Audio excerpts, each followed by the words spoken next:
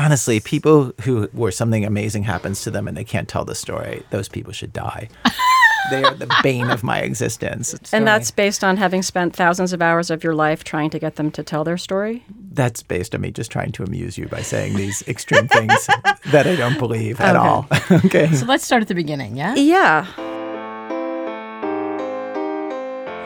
And that's how we started our conversation this summer with the irreverent Ira Glass, who, of course, is the legendary creator and host of This American Life.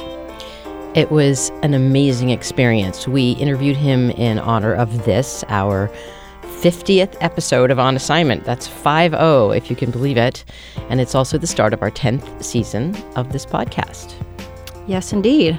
Hello, everyone. I'm Abby Wright. I run the prizes department here at Columbia Journalism School, and I'm here with my colleague, Lisa Cohen, who runs the DuPont Columbia Awards.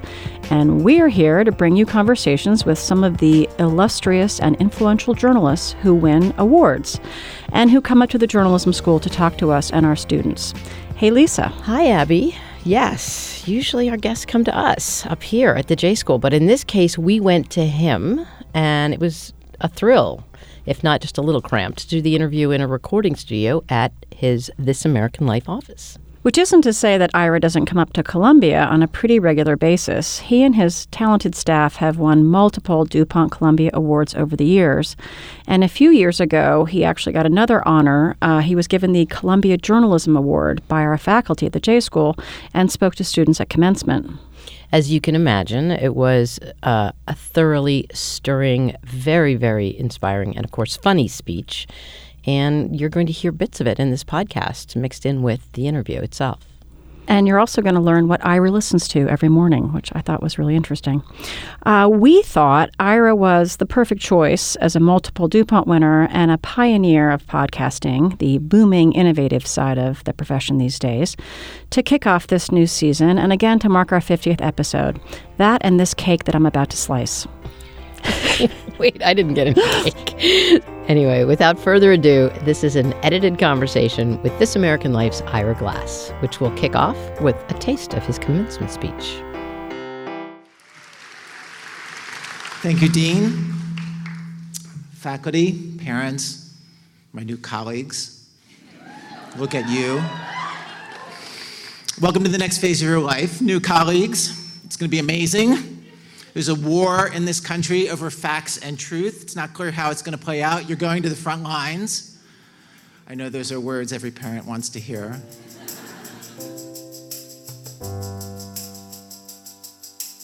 You are, in a sense, sort of the godfather of this golden podcasting era that we're in, right? I mean, many people attribute or credit you with launching thousands of programs and podcasts. And I think it's factually inaccurate. Like, I will say, like, there's a very strong counterstrain in podcasting among the most popular podcasts. I mean, when you look at the ones that get millions of downloads, which is all the people who heard Howard Stern, who's such a wonderful interviewer. And, like, that show was so, like, iconically genre creating. Like, there's a whole, like, world of people doing, like, really great podcasts that people love, that are totally built on very different principles. Right, but those are interview shows as opposed to, they're not as much documentary. They're not. No. I feel like when it comes to like the form of documentary and all the true crime stuff and the knockoffs, like all that has come from like This American Life and Serial for sure. And we created a genre that has been widely imitated. And can I say, by lots of people improved. Like Radiolab, a much better produced show than ours. God knows, you know? But I guess I wonder, 24 years in, I mean, I'm curious to talk a little bit about these times that we're in, which you addressed in your remarks to the graduating class. But it's different. The atmosphere is different for this kind of work in 2019 than it was in 2009. Or is it? I mean, is there a different sense of urgency from a journalistic perspective? Yes, of course. So like we're living in an era where journalists like us are being labeled enemies of the people, and where there's an entire non-fact-based counter-narrative being pushed at all times by right-wing media and by the President of the United States. I mean, I feel like the part of me that's a straight reporter feels like a little like weird saying that, but about the president of the United States. But it's documentable proof. But documentably, like he says a lot of things that aren't true, and so obviously politicians always did, but it's just at a very new level. And then the fact that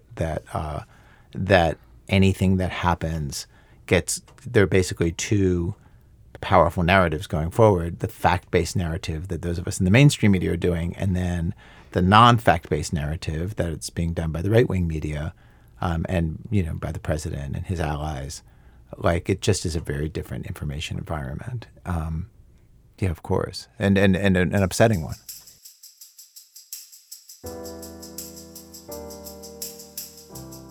I'm alarmed at the amount of non-factual material that's out there and how gleefully it is generated and how exciting it is to read and pass around. And I know everybody in this room is very familiar with all this, but I just want to say I'm disturbed.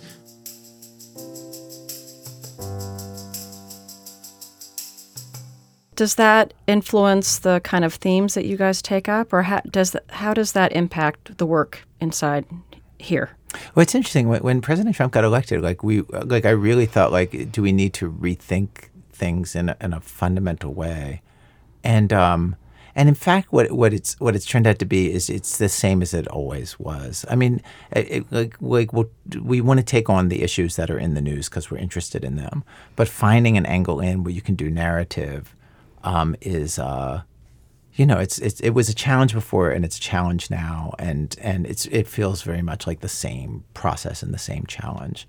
What can we do about immigration that everyone else has not already done that will add something to people's understanding? And that was one of our winners this year, actually, Our Town. Yeah, and Our Town really came out of us saying what can we do that would make a contribution, and the premise of what we did was. We hear these arguments over and over, and the right says immigration does this, the left says immigration does this. Let's just go to a place where it happened and just see who's right. And then we found a town, and partly we found that town because of Jeff Sessions, who had been the leader of anti-immigration policy in the country before the president came on the scene so forcefully. Why does he believe what he believes? And he talked about seeing chicken plants coming into these towns, and we're just like, great, let's find a town where the chicken plants were undocumented people came in and took over their jobs. Let's find the town where it happened the most. And this was one of the 2 or 3 towns in Alabama. We're great. Let's go to that one. That seems to be what he's talking about. And then we just tried to document what happened when the town went from being nearly all white to being between a fourth and a third, depending on which year, mostly undocumented people. We were just listening to parts of it. I mean, it's interesting how everyone attributed these crime statistics to the new or more recent arrivals to the town, when in fact there was a lot more to that part of the story, right? Right.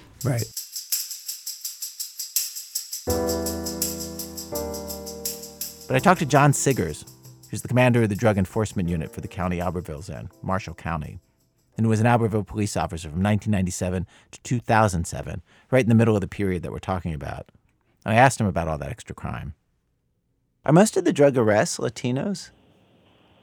No, absolutely not.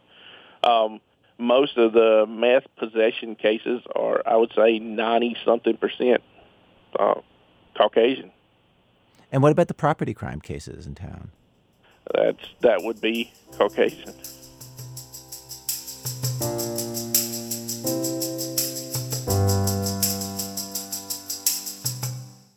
The thing about these stories that win awards from DuPont is that they are a perfect or wonderful marriage of storytelling and journalism, which is a really hard thing to do. Because we talk about 3 main qualifications for DuPonts, which typically are there's a public service component, there's original reporting, and there's a strong narrative or story. Yeah. So that's hard to do, right? This is something that journalists struggle with all the time, where you end up writing about an issue and not about, there's no story, it's an issue. But you should be writing a story instead of an issue. Or you have a great tale, but it doesn't really go beyond that. Yeah. There's no an greater incredible story. yarn, but there's no information in the yarn. So how do you balance those things here? You know, like This American Life and then the shows which have spun off from us, like Serial and S-Town and the other podcasts that we're developing.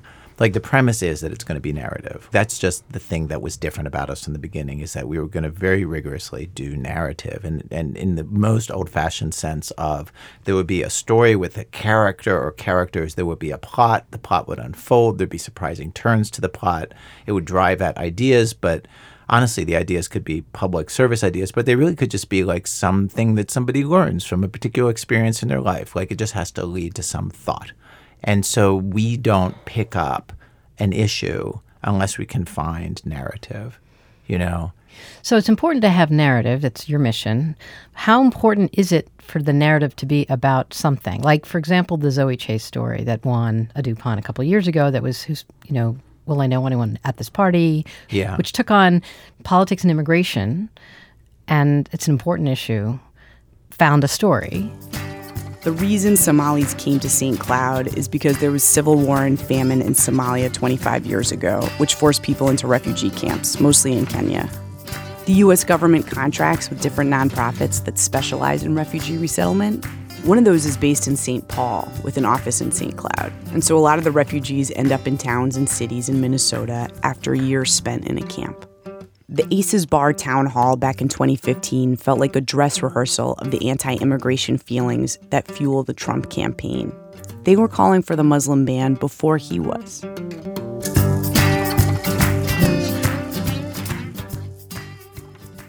I guess it's like a chicken and an egg question. I mean, are you concerned about doing the issues and finding stories to tell them, or is it just... Well, the thing in our format is that we don't have to do a story about a bigger issue. Some of my favorite stories we do, like there's no bigger social meaning to it. You know, Kurt Braunohler, an interview that I did years ago where he and his girlfriend, who they're going to get married, but they're like, before we get married, we've been together since we were teenagers and I haven't really slept with that many people. And so let's just have a Rumspringa where we take a break for a month and we just sleep with as many people as we can. Then we'll get back together and get married.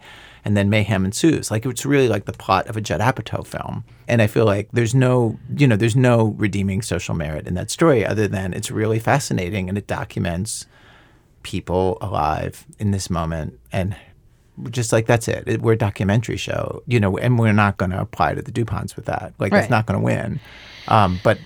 But a story like that is pleasing, and I think that and it just documents something about being in love and being in a relationship and with an amazing plot and many funny moments. And like it's applying the tools of journalism to a story so small and personal that journalists traditionally would not have touched it. But it's within our mission. So you don't have to have a bigger issue to your stories, but do you have any sense of, well, this is a mix we want to have, or we have some sense of wanting to address the big issues of the day? We definitely do. I mean, it's not very well thought out, is the truth. Like, it really is just like a bunch of people just thinking, like, what would amuse us to put on the radio? And we're interested in the news and what's going on. Yeah. Honestly, it is not more sophisticated than that. I think most people get tired of watching the news and want to think about something else. We do too. And I feel like our audience definitely wants us to do a mix. Right. And we want a mix of like serious stuff and funny stuff too. Can we talk a little bit about collaboration? Because we had Zoe on the show, and about 10 times in the course of talking to her, she hit the line of like, you have to, what it's all about is collaboration. That's what we do here, that this shop is just huge on that. And in your speech, you talked about it. And how important is it? Why is it so important? I mean, I have to say, like it's possible to do journalism without having great collaborators. It's hard. And I think most people have the experience that I had when I was at NPR, which was 17 years, which is, you have an editor. Generally, most editors are decent, and then there's a smaller percentage that will make your work better every time, and then a much smaller percentage will make your work worse every time.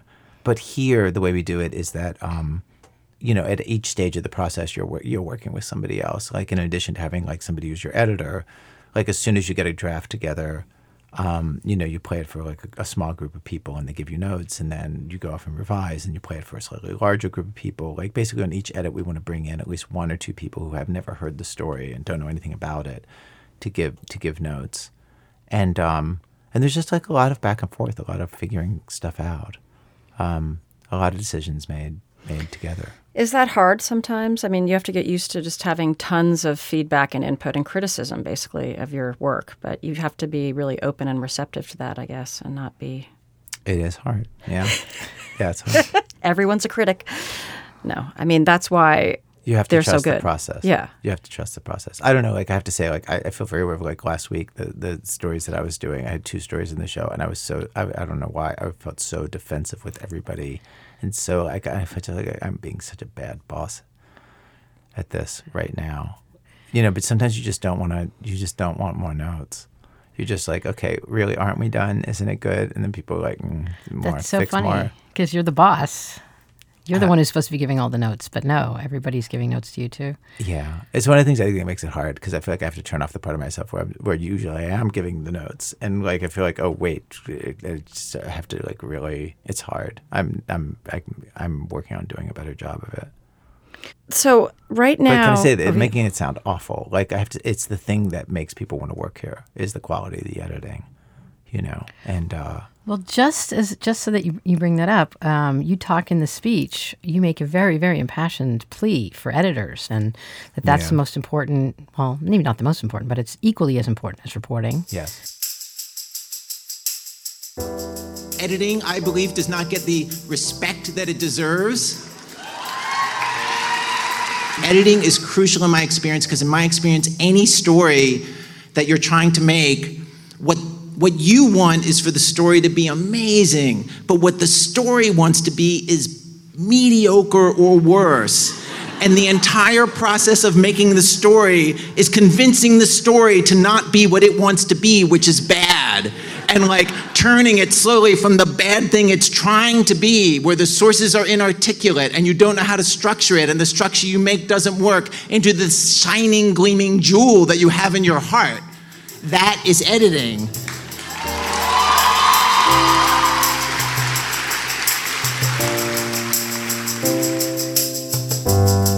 How do you become an editor? I thought that's what reporters do. They report and then they end up turning into editors. Is there another way to do it? I have no idea. I don't know. I really don't. I feel like I have no expert on that. I don't know. You guys run a journalism school. Like, you tell me. I have no idea how people come. Like certain people. Like we have a couple people on staff who would definitely prefer to be editors, but most of them also want to be on the air and make their own stories. I've always really enjoyed both. I'm way more talented as an editor than I am as a reporter. Like, it just comes so much more easily to me. Everything about editing came easily to me from the beginning. Everything about reporting took years. So we have different definitions of editor. I mean, we both come from a video background, and an editor to us is someone who sits and works puts footage when you're done. Production. Oh, that's so interesting. Yeah. No, But you're not talking about that. No, I'm talking about editor in the way we do in radio and in print, where the editor is sort of like the person who you report to as a reporter, and then that's the person who, like, they talk to you about what tape you're going to get before you go out. You know, they talk to you about the structure of the story before you go out. They talk to you about what did you get, what's any good when you come back with the tape, and help you think through the structure of what it's going to be. Things like that. They're your collaborator. When you're good at being an editor, is it because you sort of want someone to come to you with something already done so you can then fix it? It's certainly easier, but often that isn't how it works. You know, you're talking to people from the very beginning about what will the story be, what tape do you want to get, what would make this the very best version of what it is before you get the tape. So we were just talking about this very situation where before you go out in the field, do you go in the field with an open mind and get what you get and bring it back and sort it out? Or do you go out in the field with a very targeted idea in mind? I mean, there's certain stories for sure where you don't know what you're going to get. Absolutely. But I think in general, on most reporting that you end up doing, you can anticipate the shape of what the story should be or could be. And you go out with an outline in your head of like, I'm going to need this and this and this and this and this for this story to work, because you're going to have to make the outline eventually. You know what I mean? And if you make it after you get the tape, then you can realize like, oh, I should have gotten them to respond to this question, which is a key question of the whole thing. So we very much always try to go out with a set of questions and like not just a set of questions, but a set of questions that follows the structure of the story. And since we're doing narrative, it's like we know we need these beats of the story when these things happen to the person. We need them to really explain the feelings and the details of these different moments. But I have to say all the time, so the reporter goes out with that and then we find out, okay, that story isn't true or isn't what we thought it was. And then you learn the story is something else. And then hopefully it's something more interesting. So you do go out with an open mind, but you also go out with a plan. Like the saying goes, like fortune favors the prepared mind. Absolutely. How many stories are in the works right now, like today in this shop? I mean, I could show you on our story list. I mean, everybody's working on 2 or 3 things. And the way it goes is that for us to make a show, usually it takes 2 or 3 months to get together the stories. I mean, how do you decide what to give more time to? What warrants more time if the story isn't coming together? How do you know the difference between something that you need to drop and something that you should pursue? I mean, the time question is a different question. But with all the stories that we're doing, we're running at the material, but we understand that half the time or a third of the time it's not going to work. And so we're mindful of that at every step of the process. And often when we pitch each other's stories, the thing we say to each other is like, this person has to deliver and they have to deliver on these points. They have to be able to tell this part of the story in an emotional way or be able to explain this question, which is really the question of the story. And sometimes you can kill at the end of the first interview. A very common thing is that the central character in the story, who the thing happened to, is just not a good talker, is not an emotional talker. And in that case, we think, like, who else can we go to? The spouse, the sibling, the best friend, who can say, well, when they went through it, here's what they were feeling and here's what I saw. And they can just talk in a more emotional way. Just with the premise that, like, a story is an engine for feelings. And so the kind of interviewee who's the ideal interviewee in a story is somebody who can tell the story recounting and almost like re-feeling the feelings of the experience at each stage. Because if you're in the business of evoking feeling, it helps if the central character or somebody in the story has a feeling and can express feeling on tape. Without that, it's very hard to do a broadcast story. Like, something should be print. It doesn't need to be radio or documentary. So failing that, you kill it. I was going to ask you, do you ever get all the way through a story and then kill it? So often. There's a story that Aviva did where just a couple months ago, it took weeks and we drafted through two full drafts with different sets of characters each time and probably invested, I don't know how many thousands of dollars in that before we killed it. And is that a black mark against you as a producer? Oh my God, no. It's funny because it didn't occur to me that would be. And then one of our new producers, Lena, like, she went out and reported the hell out of the story, and then we killed it because the interviewees weren't any good. She's like, "Am I in trouble?" I was like, "No, that was success. You did your job. Like, basically all you can do is play out the cards that exist. Like we kill a lot of things, and often, and always when we kill it, like the point is, if this could be made into a story, the staff of This American Life can do it. Like, we are the staff. We will take any, if we can just get one piece of tape with feeling, we can make a story out of that. You just need really one minimum. Do people pitch you ideas like the stories all the time? Not all the time, but people pitch. People do pitch.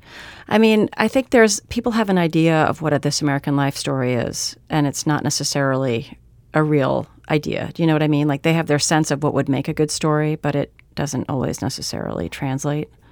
I mean, a good story, what is not a good story is, like, my friend and I are going on a road trip and we're going to interview a lot of people and see what we find. That is really not, that does not have enough of a question at the heart of it that you're trying to answer. What is a good story is, there's somebody in a situation and there's a plot to it and the person is a decent talker. And the plot leads that person to have some thought about the world. It could be as simple as that, What is your media diet? I'm going to give you the Sarah Palin question. What do you read and listen to in the morning? I listen to The Daily every day. I think it's the best podcast out there.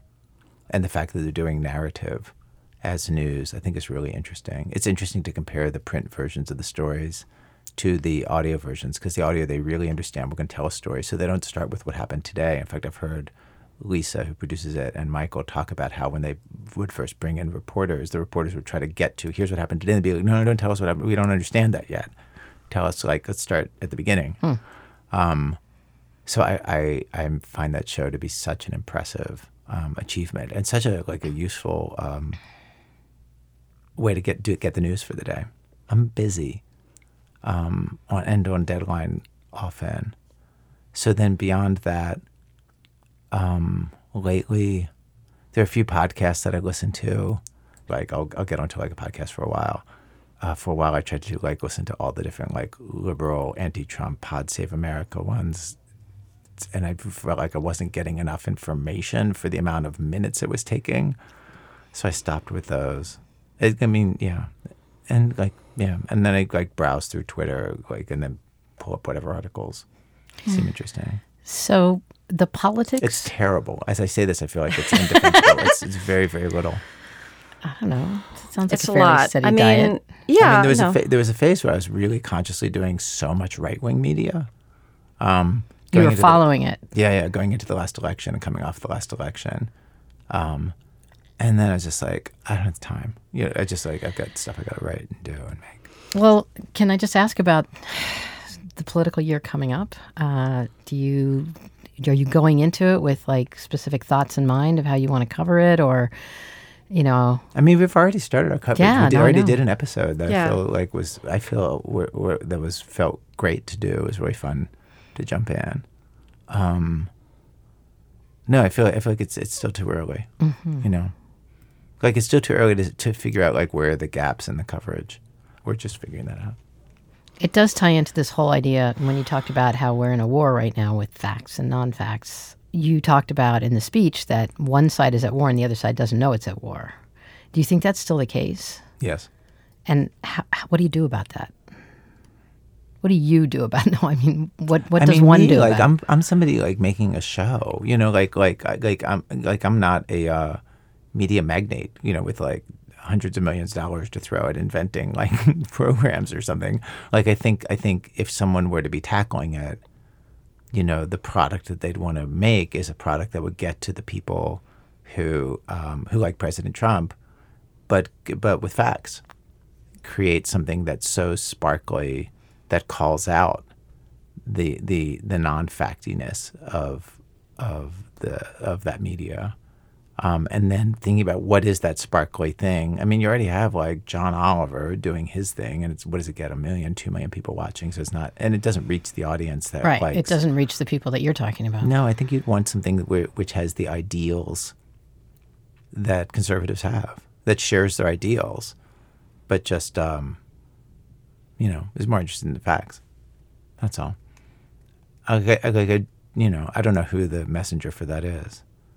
I'm trying to think of an example of it that already exists. You'd have to find somebody who like that's the fire in the belly for sure. Yeah. With an audience. Yeah, somebody came with an audience. Yeah. I mean, in a way, the This American Life audience is your biggest asset, right? I mean, you guys have the largest listenership of any radio show or any podcast, correct? On a weekly basis, yeah. How does the arrival of podcasting, how has that impacted your life? We have more money to spend on stuff. It's been incredible. Like the fact that we can, assign somebody to a story and they can spend a year on it. And we have other producers who can hire to like do the weekly work of getting the show on the air. Like, and we can fly people anywhere, and we can basically any story we can think of, we have the money to do, and that's because of podcasting.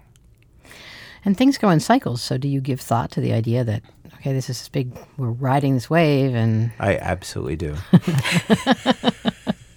Of course. Yeah. And like that's the other thing is like there's all this money floating around, and you just think like, oh wait, during this moment when it's popular, should we grab in some of that money so we have a security blanket for the future? And it's really hard to know how to navigate that. So back to journalism and our students. I mean, you're always super generous with giving advice and, speaking from your perspective about the media landscape. What are your words of wisdom for these young audio reporters? I mean, I feel like I'm called on to do this periodically, and I wish I had different advice each time, but I don't. Like, I think the most important thing is just don't wait. Just whatever it is you're thinking about doing, just start making it. Find somebody who can give you advice. It's not that expensive to do. Get a day job like a normal person. I was a temp secretary for years when I was learning to be a reporter. I'm an excellent secretary. Just like do what you have to do to like keep yourself alive and just run out the thing you want to make and start to make it.